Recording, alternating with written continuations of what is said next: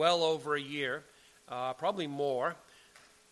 Don't worry, I will not deprive you of your favorite controversial chapters in the book of 1 Corinthians. We are going to come back. But we are going to do a new series on prayer for a little while.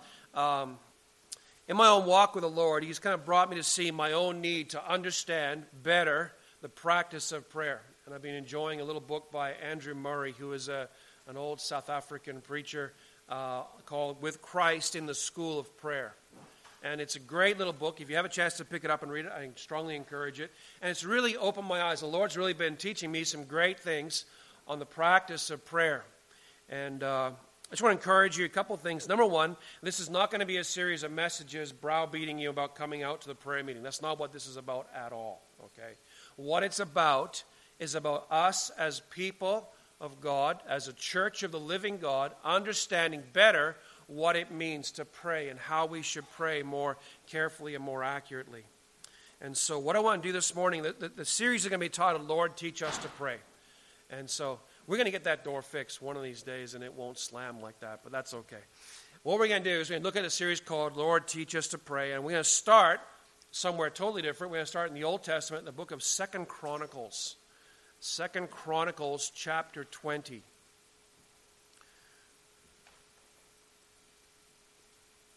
You say, why on earth would you start a series called Lord, Teach Us to Pray in the book of 2 Chronicles in chapter 20? Why start with a man named Jehoshaphat? And Jehoshaphat has become, in this last week, one of my personal heroes, one of my Bible heroes. You know how everybody in the Bible has their favorite Bible characters? Ezra is one of my favorite Bible characters because he taught the Word of the living God. He opened the Scriptures and taught the people the Word of God. I love Ezra. I love Daniel for his stand alone against all kinds of oppression and how he determined and set in his heart that he wouldn't defile himself. Well, I've come to love Jehoshaphat too because he set in his heart that he would seek the Lord in prayer.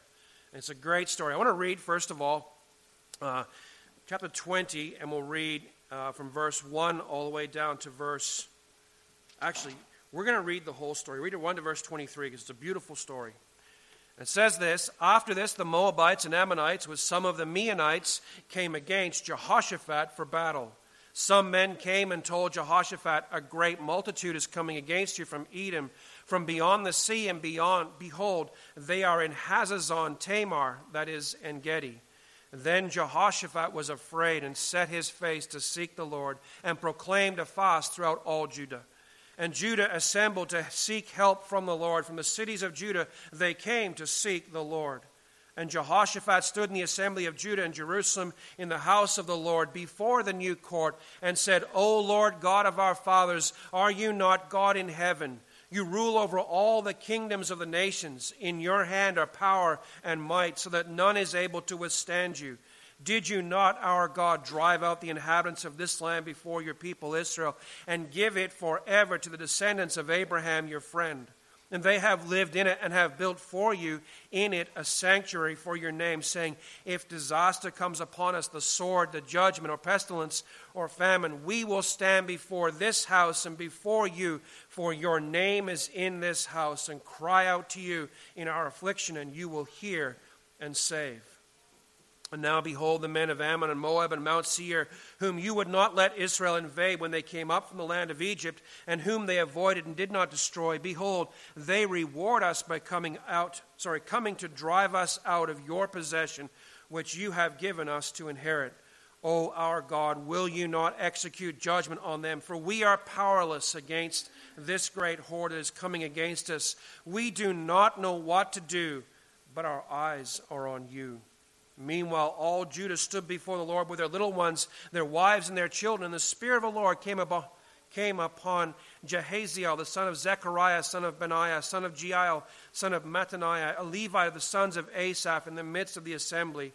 And he said, Listen, O Judah and inhabitants of Jerusalem and King Jehoshaphat, thus says the Lord to you, Do not be afraid and do not be dismayed at this great horde, for the battle is not yours but God's.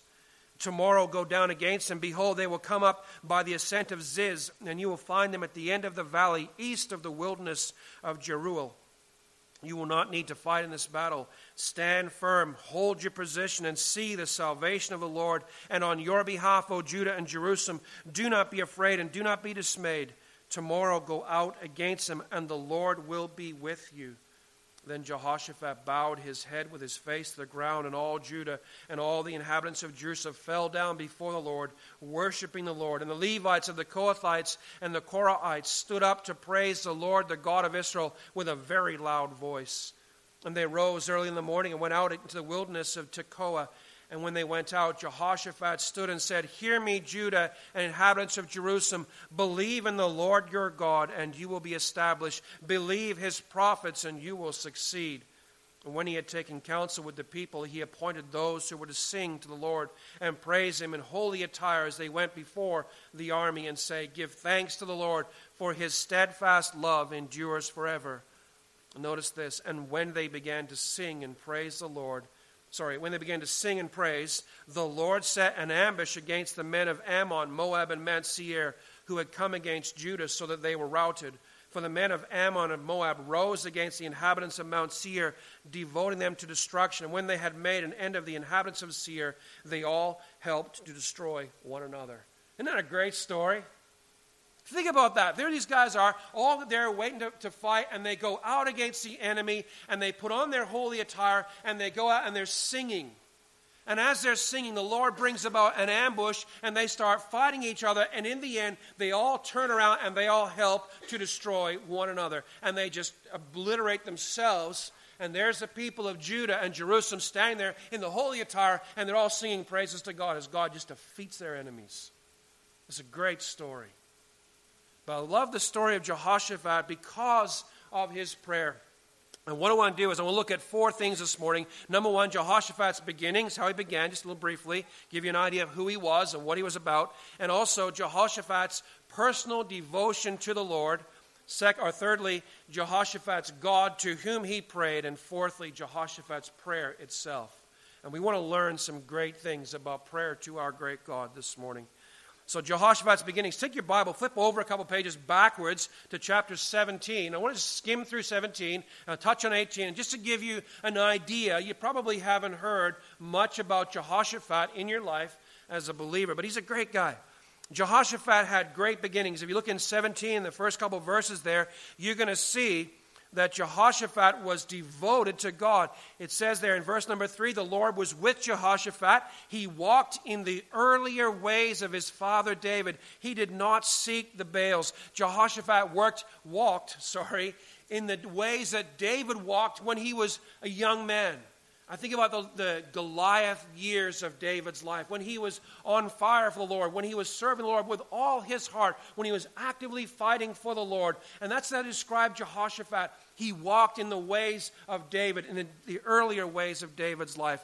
He also sought his father's God. Look what it says there in verse number 4. But he sought the God of his father and walked in his commandments. He was an obedient man.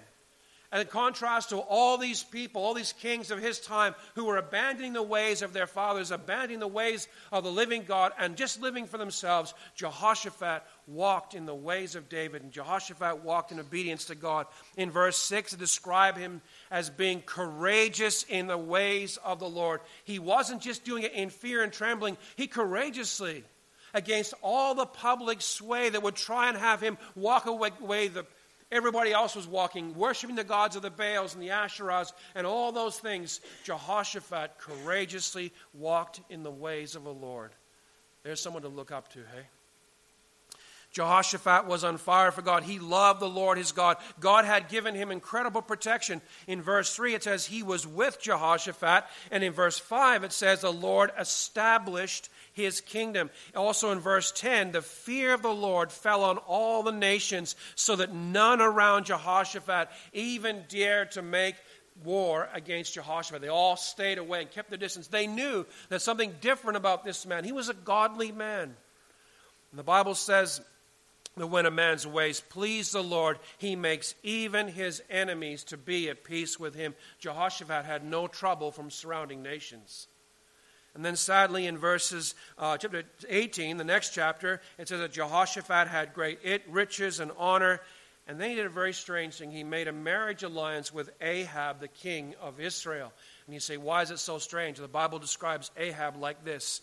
In 1 Kings 16 and verse 33, it says, Ahab did more to provoke the Lord, the God of Israel, to anger than all the kings of Israel who were before him. And for some strange reason, some marriage reason, Jehoshaphat makes a friendship and alliance with this Ahab, this wicked king. And in the story, if you read verse 18 or chapter 18, it describes how the army goes out, and first of all, they seek counsel from the prophets of the Lord, and one of them comes finally and says, Micaiah is his name, and he says, you know what's going to happen? Ahab is going to die today.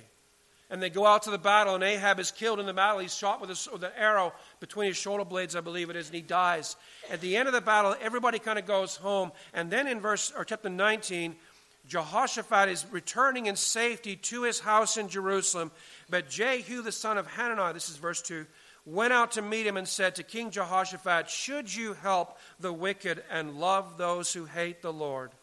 Because of this, wrath has gone out against you from the Lord. Nevertheless, some good is found in you, for you destroyed the Asheroth out of the land and have set your heart to seek God. That's an incredible statement. You know what? You say, what kind of lessons can you learn from Jehoshaphat's early life? And lesson number one is this: great beginnings do not guarantee great endings. Beware, people of God. I call myself the same thing. Beware, Nelson, that you do not become a Demas who departed from the faith, having fallen in love with this present world. And that's exactly what Jehoshaphat did. He, for some reason, made this alliance with Ahab, and they went out to battle together.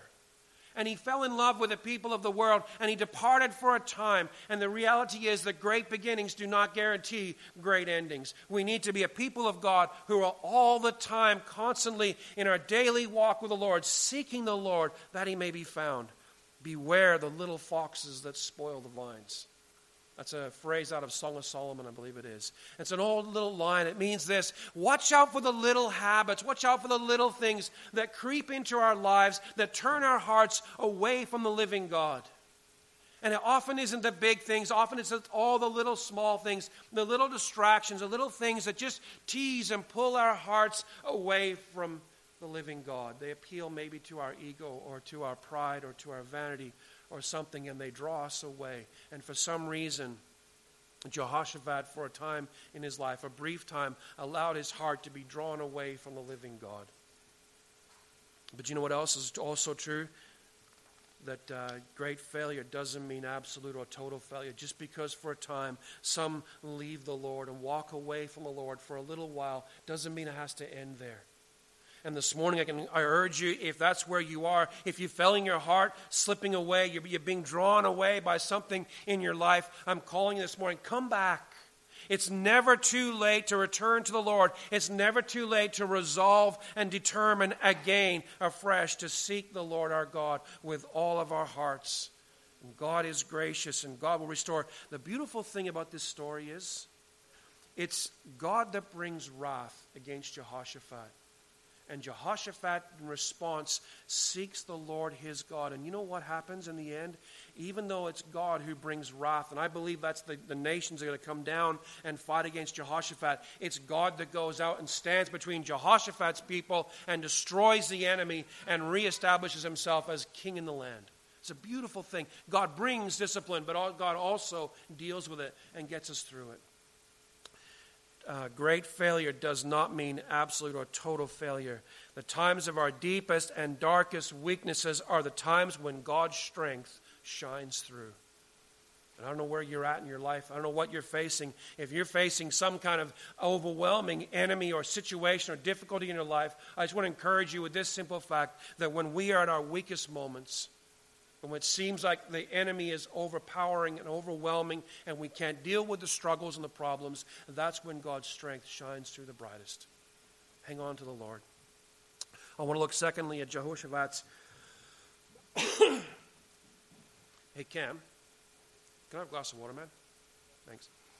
I want to look at Jehoshaphat's devotion to the Lord. Look in verse 3 of chapter 19. It says this: Then Jehoshaphat was afraid and set his face to seek the Lord, and he proclaimed a fast throughout all Judah. He had heard the voice of Jehu the seer. He had reason to believe that the armies coming with a rod of God's discipline against him. And I reckon they were. And Jehoshaphat's devotion was he turned around and he set his face to seek the Lord.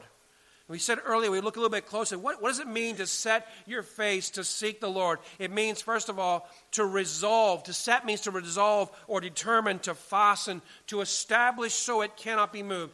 We use terms like, this is not set in stone. We're not set in concrete. We haven't written something down. When we were in carpentry, we'd often set things in concrete or in place them so they could not be shaken and could not be moved. The idea of to set your heart here, to set your face, is to fasten it or fix it so it cannot be moved. It's a resolution, it's a determination before the living God that our hearts will follow the Lord for all we're worth. It means to set it in concrete or fasten it. The heart is the center of the emotions and the will. And the Bible writers didn't always differentiate between the heart as an organ and the heart as the will or emotions. Jehoshaphat committed his will and his emotions and himself to seek the Lord. You say, why does he use a strange phrase? Thanks, man. To seek, it said his face to seek the Lord. Like you think, why would that be? Everywhere else you kind of read about him setting his heart to seek the Lord. Why this time? Why does it say his face? And the only thing that comes to mind is this.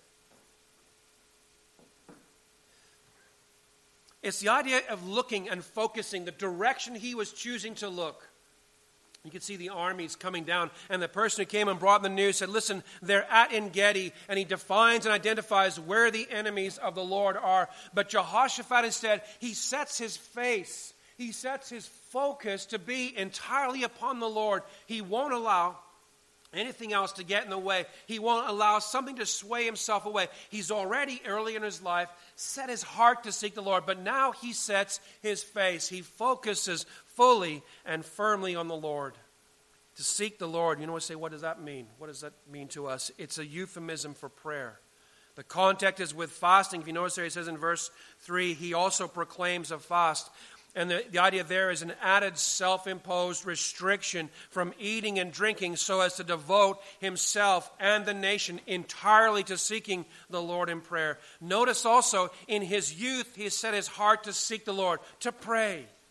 Jehoshaphat, a godly man, was a man of prayer. Notice also in the face of his enemies, he set his heart to pray. When the enemy came knocking, even though the context seems it was the hand of God against him and that they were still there, he set his face to seek the Lord.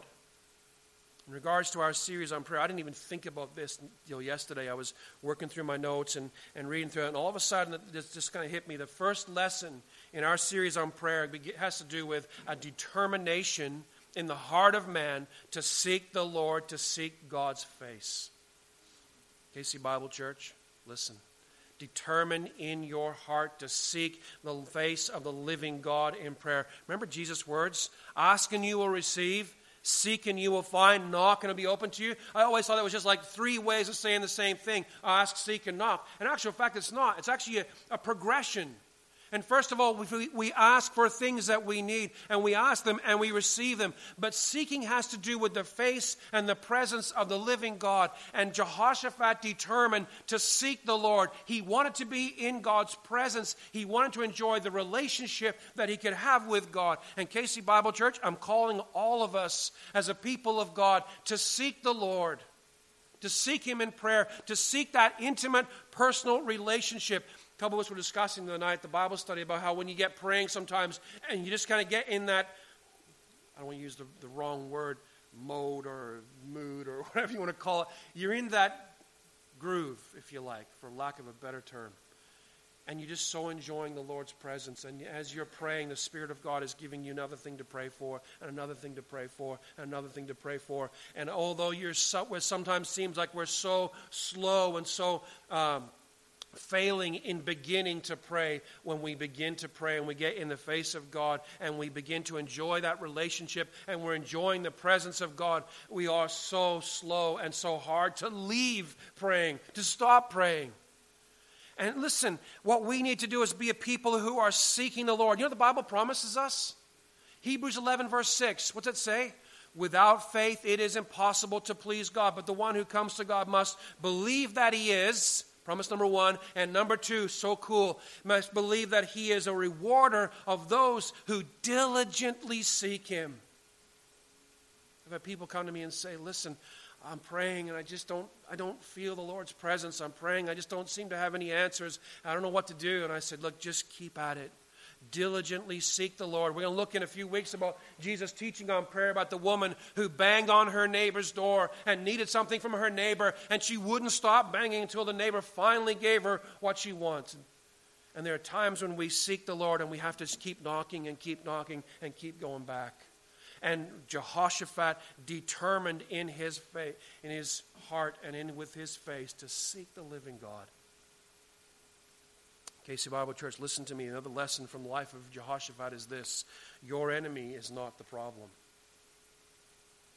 Listen, if the problem was the enemy that you face, and the promises of Romans 8 wouldn't be true. Listen to what Paul says. Actually, better yet, take your Bibles, stick your finger in 2 Chronicles 20, and flip over to Romans chapter 8. Unless you have a tablet or iPad, then you have to scroll and swipe and find and come back to it. But I want to read Romans 8, verses 31 to 39. This is a great promise.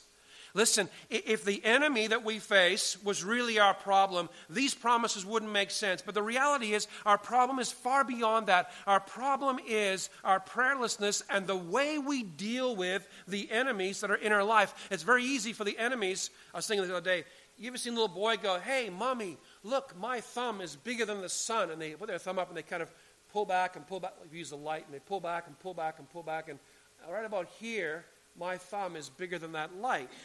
And because your thumb, perspective-wise, appears to be bigger. And the reality is sometimes our problems, our enemies, the things that we face and deal with seem overwhelming to us. And it's almost like, look, my problems, my enemies are bigger than God, because it seems like they crowd out everything else. But I want you to know that's not the case. Listen to what he says in Romans 8, verse 31 to 39. He says this: what shall we say then to these things? If God is for us, who can be against us? Is that ever an incredible promise? Incredible pace of hope. If God is for us, who can be against us? And the answer is obviously nothing. He who did not spare his own son, but gave him up for us all, how will he not also with him graciously give us all things? Who shall bring any charge against God's elect? It is God who justifies. Who is to condemn? Christ Jesus is the one who died. More than that, was raised. Who is at the right hand of God, who indeed is interceding for us?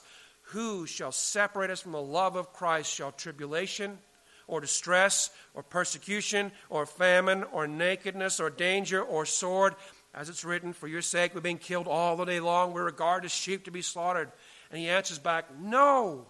Verse 37, no, in all these things we are more than conquerors through him who loved us. For I am sure that neither death, nor life, nor angels, nor rulers, nor things present, nor things to come, nor powers, nor height, nor depth, don't miss this one, nor anything else in all creation will be able to separate us from the love of God in Christ Jesus our Lord. Look at the enemies that Paul describes: tribulation, distress, famine, naked, sword, anything in all creation. Your problem and my problem is not the enemy. It's not sickness or disease. It's not cancer. It cannot separate you from God. It's not the miserable work situation that you find yourself in. That cannot separate you from the love of God in Christ. Such a marriage, even if it tragically fails, it cannot separate you from God. It's not financial struggle or hardship or failure. Not even that can separate you from God. Your enemy is not the problem. Your problem is how we respond to those enemies in our life. And the answer is we resolve, we determine, we make up our minds to seek the Lord. When the doctor has bad news, set your heart to seek the Lord. When you get let go from your job, set your heart, determine in your heart to seek the Lord. The enemy's not the problem, Casey Bible Church. Responding in prayerlessness, that's a problem. Jehoshaphat responded to his enemies by resolving to seek the Lord. We must also respond by resolving to seek the Lord in everything. thirdly, I want you to notice Jehoshaphat's God. Let's read again verses 6 through verse 11. It says this. And Jehoshaphat says, O Lord God of our fathers, are you not God in heaven? You rule over all the kingdoms of the nations. In your hand are power and might, so that none is able to withstand you. Did you not, our God, drive out the inhabitants of a land before the people of Israel, and give it forever to the descendants of Abraham, your friend? And they have lived in it, have built for you a sanctuary for your name, saying, if disaster comes upon us, the sword, judgment, or pestilence, or famine, we will stand before this house and before you. For your name is in this house, and cry out to you in affliction, and you will hear and save. We'll leave it there. I'd like to go through and unpack all the ways it describes God, but I'm only going to pick just a few of them. God was the one that Jehoshaphat sought in his early days. Wrath came out from the Lord against Jehoshaphat in discipline for his unwise and ungodly alliance with Ahab. God was the one who brought the enemy, but God was also the only one able to deal with the enemy. I want you to notice that Jehoshaphat prayed to the Lord in verses 3 to 11 there. You can look at it like this. In verse 6, Jehoshaphat recounts the character of God. In verses 7 to 11, Jehoshaphat recounts the works of God. And in verse 12, Jehoshaphat makes his plea to God, and we'll look at that at the end. Notice, first of all, Jehoshaphat describes the Lord his God as he addresses him in prayer. By the way, just a little side note. In your prayer life, make it a habit never to let familiarity with the living God, who is your heavenly Father. And we have a tremendous blessing in the fact that we call him and we address him, and he is our heavenly Father. But don't let that fact, that reality, breed familiarity and contempt. When we go into his presence, step into the presence of the living God in fear and respect for who God is. Jehoshaphat begins, he describes him in a number of different ways. First of all, he describes him as a covenant God. Look in verse 6. He says this, and he said, O Lord God of our fathers. Look in verse 7. He says, the descendants of Abraham, your friend. And he also makes another point down in verse 12, O our God. And he uses those three different references there, and it's a way he's describing God, especially, O Lord God of our fathers. The word Lord in the Old Hebrew carries an incredible connotation of a covenant God, a God who is in an incredible relationship with his people. A covenant is an unbreakable relationship set or established in the blood of a sacrifice. Remember Psalm 11? The Lord is in his temple. And how we have to go past the brazen altar and deal with the sacrifice that's required. And then we're washed, and then we can go in.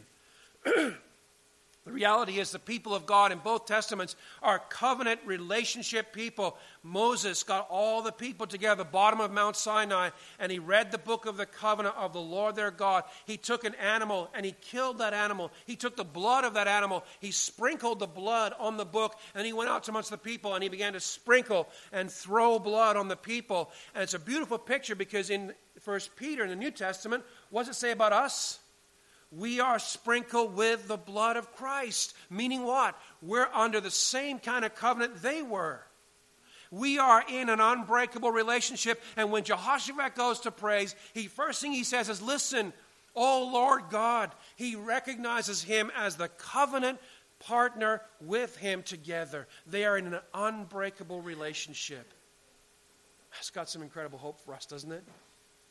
You ever have those moments you think, oh, I've blown it so bad.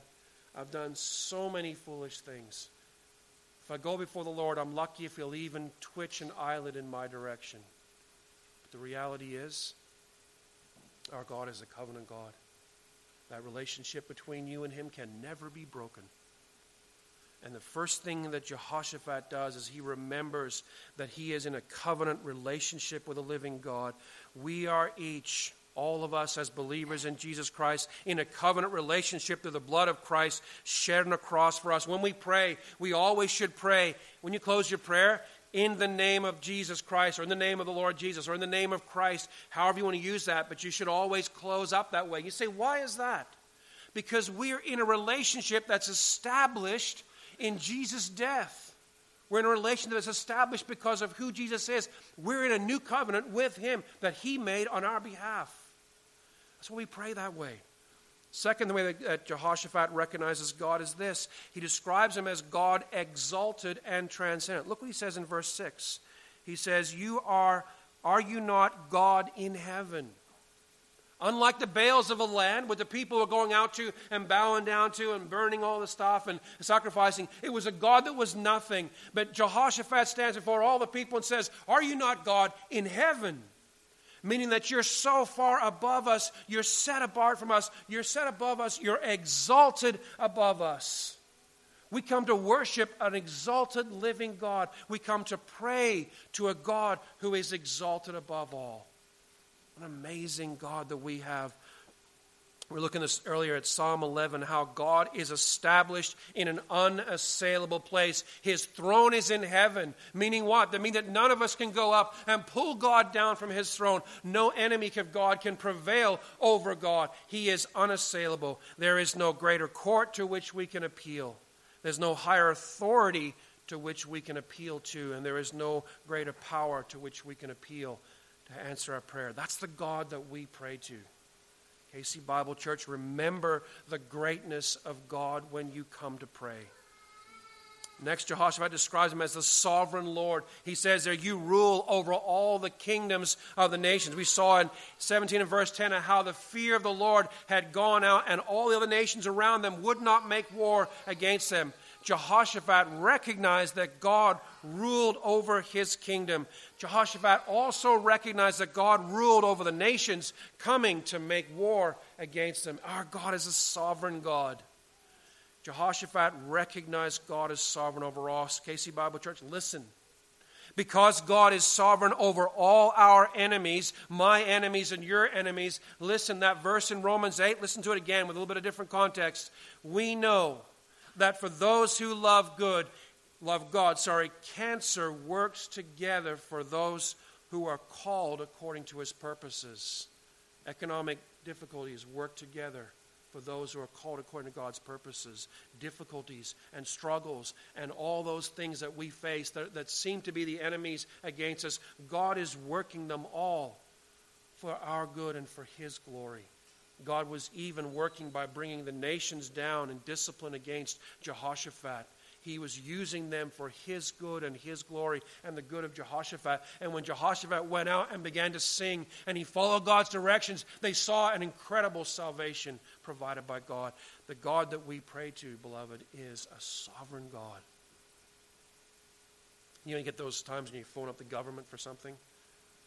Miserable times that those are, and you want something from the government. Oh, I'm sorry, that's Department 44BA/C2. Please phone this number and someone will help you there. And you phone that number. Oh, I'm terribly sorry, but you need to phone a customer service department and they'll help you over there. And everybody just keeps passing you off. Oh, I don't deal with that problem. Oh, no, sorry, that's not my part of my portfolio, my brief. You know what? You never go before the living God. And God says, oh, I'm sorry. My sovereignty only extends to this far, and that's outside of you need to phone this other department over here in a different part of heaven. No, not for a moment. God in his sovereignty is the one that can deal, the only one that can deal with the enemies we face. Next, Jehoshaphat describes him as the omnipotent God. This is the last one we'll look at. Verse 6, look at what he says there. He says, are you not, I can read the whole verse. In verse 6 he says, O Lord God of our fathers, are you not God in heaven? You rule over all the kingdoms of the nations. And then he says, in your hand are power and might, so that none is able to withstand you. What Jehoshaphat is doing is he's describing him as the omnipotent God. Omnipotence is his almightiness. It's the God who is more powerful beyond anything else. He is the one that has all and complete power. God's power and his might know no bounds. If you need somebody strong to deal with your enemy, there's none stronger than God. If you think your need is beyond reaching, if you think your situation is beyond rescuing, if you think your enemy is unstoppable, you're thinking about the wrong side of it. You're focusing on the wrong part. No enemy you face is bigger than God's power to crush it. No enemy you face is larger than the limits of God's strength. And no enemy you face can go beyond the reach of God's arm. I was thinking about Reverend Samuel M. Lockridge. Have you ever heard of Samuel Lockridge? A little thing they did on YouTube called That's My King. And he has this great line. He says, no means of measure can define his limitless love. Oh, that's great. It's exactly who we're talking about. The God who is omnipotent, the God whose love is beyond everything, the God whose strength goes beyond everything. No matter what we face in this world, whether it's a work situation or a health situation or a financial situation or a relationship struggle or problem, it does not go beyond the limits of God's strength and God's power and ability to deal with those things. Jehoshaphat's God to whom he prayed is God to whom we pray. The Lord our God is our covenant God. We can never be removed from that relationship.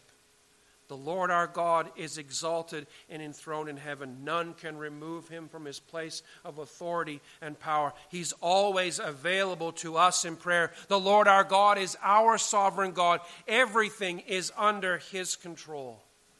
The Lord our God is our omnipotent God. Nothing is beyond the reach and the strength of the Lord our God. What an amazing God we have to pray to. I want to finish up, fourthly, with Jehoshaphat's prayer itself. In the last couple verses there, verse 12. Jehoshaphat in verse 3 determined to seek the Lord in prayer. In verse 3, he also proclaimed a fast, calling all the people of Judah to afflict their souls. And he called them to abstain from food and drink in order to be wholly devoted to the Lord. In verses 5 through 11, he addresses God in prayer. And in verse 12, Jehoshaphat asked God to meet this current need, to judge our enemies. Look what he says in verse 12. O our God, will you not execute judgment on them? For we are powerless against this great horde that is coming against us. We do not know what to do, but our eyes are on you. Jehoshaphat spelled out in black and white. He was very specific in his prayer, asking the Lord for these things. One of the questions Jesus occasionally asked people he was ministering to was this: what would you have me to do for you? And he was inviting them to tell him specifically, to spell it out. What is it you want? And one of the things that's been really challenged in my own prayer life in the last couple of weeks, I've been reading and praying and reading through Scripture about prayer, is simply this. We need to learn to pray specific things. We often pray in wide, broad generalities, but Jehoshaphat comes before God and he prays in specific things. Will you not execute judgment on them? He spells it out in black and white, the thing that he needs. And Jehoshaphat comes and he asks God, after he's finished addressing God for who he is, he asked him for the things he needed. And you look at the next thing there. He admitted his total inability to do anything. Some of you know, I've been doing a course at uni on leadership. And I got to admit, this one phrase here, this one little prayer here, doesn't make it into any course on leadership anywhere. Look at what Jehoshaphat does. Gets the whole nation, gathers them all together, puts them all in one place, stands up in front of all of them, and this is what he says: we're powerless and we don't know what to do. And you imagine, right? You're sitting there, you're part of the Judahites, and you're all gathered together, Jehoshaphat, and he's going to lead the people in prayer, and they're going to go out to battle against the enemy, and he stands up and says, we're powerless and I don't know what to do. You're thinking, Jehoshaphat, this is not the time for that kind of approach. You imagine if, Winston Churchill on 1939 standing on the radio program saying, we don't know what to do with them. They're going to come across them. We're going to fight them, and we have no idea what to do. Well, good night. It wouldn't have worked. And yet look at what Jehoshaphat does. And what he does actually is a beautiful description of exactly what God is looking for in the leadership of his people. It's exactly what God wants to looks for in us when we pray. He comes and first of all admits his total inability to do anything. And here we see the kind of leadership God wants. He's standing in front of all these people, and he literally says, I don't have a clue what to do. And one of the things that we've got to learn is this: prayer is not offered to fill up the holes in my armor. I got all this covered. Oh, there's a hole. Okay, Lord, you fill that little bit over there. Oh, I got this great defense strategy. I got all these plans to do all these great things. Oh, there's a hole over there. There's a problem. Lord, you just fix those two holes. I got everything else. That's not what he says. He says we're powerless. By the way, if you flip back over to chapter 17, I was going to mention it before, but I'll mention it now. If you read in chapter 17 from 14 all the way to verse 19 and look at the numbers that are used to describe Jehoshaphat's army: 300,000, 280,000, 200,000, 200,000, 180,000. I didn't do the math because I can't count that high, but that's a lot of men. And Jehoshaphat stands in front of all these people and says, we're powerless. We've got this major enemy. We've got a huge army, but we're still powerless. And what he's doing is saying, listen, I'm casting myself completely and fully on God's mercy and God's grace. I won't stand here and say, I can handle this, because God will say, well, okay, and step back. He says, no. He said, I'm completely and totally powerless to know what to do and to have the strength to do anything. Jehoshaphat admitted his own total inability. He also admitted his own total ignorance of what to do. Jehoshaphat wasn't saying, I've got a great battle strategy to fight with, but we're powerless without an army, or we're powerless for this reason or that reason, or I have all these great ideas, but I don't know. No, he just said, listen, I don't got any strength.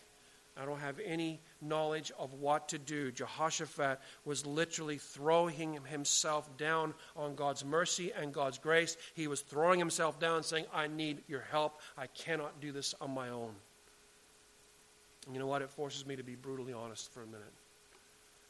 I'm convinced one of the reasons why God doesn't answer our prayers, my prayers, is that we tend to use them more like good luck charms, like heavenly pixie dust sprinkled on our plans and ideas. I got all these great ideas, Lord, all these plans. Now we're just going to ask God to bless.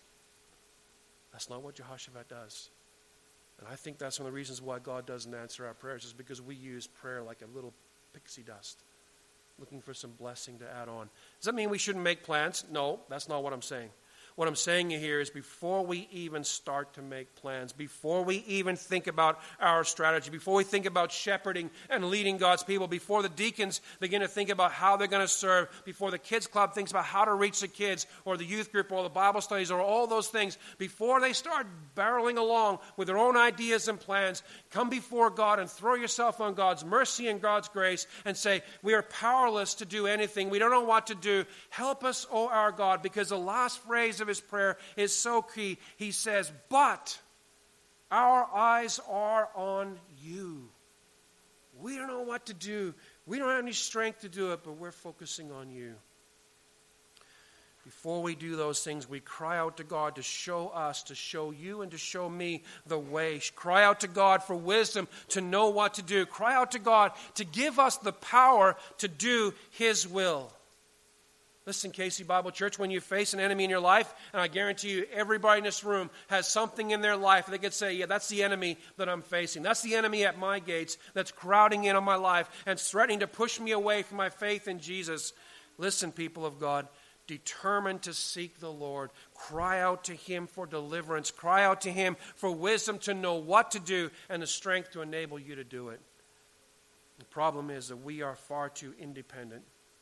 We're far too self-reliant, and we're far too impressed with our own abilities and strategies and theories and programs. Not Jehoshaphat. He had learned something. He had learned the greatness of God, and the last thing Jehoshaphat did was he confessed his or their total dependence on God. His eyes were on God, still seeking the Lord. It's exactly what it means. How do you describe that? That's faith, isn't it? It's focusing not on the enemy at the gates, but focusing our eyes and our prayer and our life entirely upon the living God. We will determine to seek the Lord our God. Listen to what Hebrews says. You probably recognize the verse as soon as I start. Fixing our eyes on Jesus, the author and finisher of our faith, who for the joy set before him endured the cross, despising the shame, and has sat down at the right hand of the throne of God. That's what we need to be doing. That's why just reading through that this week and studying through this and realizing how much our prayer life needs to grow. I'm not talking about prayer meetings. I'm talking about our individual and corporate, but our individual prayer lives. We have relegated prayer to the sort of like, well, when all else fails, we'll pray. And Jehoshaphat said, no, all else has already failed. Let's pray. Before everything else happens, we'll pray. We're powerless. We don't know what to do, but our eyes are on you. What's the message for us today? I'll give you 4 simple statements. This is a message for us. The enemy is not the problem. It's how we respond, and responding without prayer. That's the problem. Number 2, set your heart to seek the Lord your God in prayer. Set it in concrete. Set it in granite. Set it in red gum, the hardest timber you can find. Set it fast, that you will seek the Lord your God in prayer. Make that prayer a priority in your life. This is a little side note. One of the comments that Andrew Murray made that kind of hit me because it's right where it counts for me is Jesus did not teach his disciples to preach, but he did teach them over and over again how to pray. We are called to be a people of prayer. That's why we're going here. So number 1, the enemy is not your problem. Number 2, set your heart to seek the Lord your God in prayer. Number 3, remember the greatness of the God to whom you pray. Go back through that list and just soak up. Read through the Psalms. I've been sitting in my office the last couple of days and reading through the last hundreds, like around 99 to 105 in there, and reading the great expositions in prayer about the greatness of the God to whom we pray to. Read the Psalms. Learn who God is. Maybe one of the problems for us in prayer is that we don't yet fully appreciate the God who has saved us, the God whom we have a relationship with. Soak up from the Scriptures who God is. Learn to read your Bible, to know God, and to learn about God, and to respond to that God in prayer. And then when it comes time to pray, cry out to God in specific prayer. Admit your weakness. We're all weak before the living God. But the cool thing is that when we admit our weakness, that's when his strength comes shining through. Number 2, admit your ignorance of what to do. And finally, in faith, fasten your eyes on Christ. All right. I want to put this into some immediate action. There's some of the guys here. I want to ask you if maybe 2 or 3 of the guys could just rise where they are and lead the church in prayer for a time, and then I'll come back and we'll lead us in communion.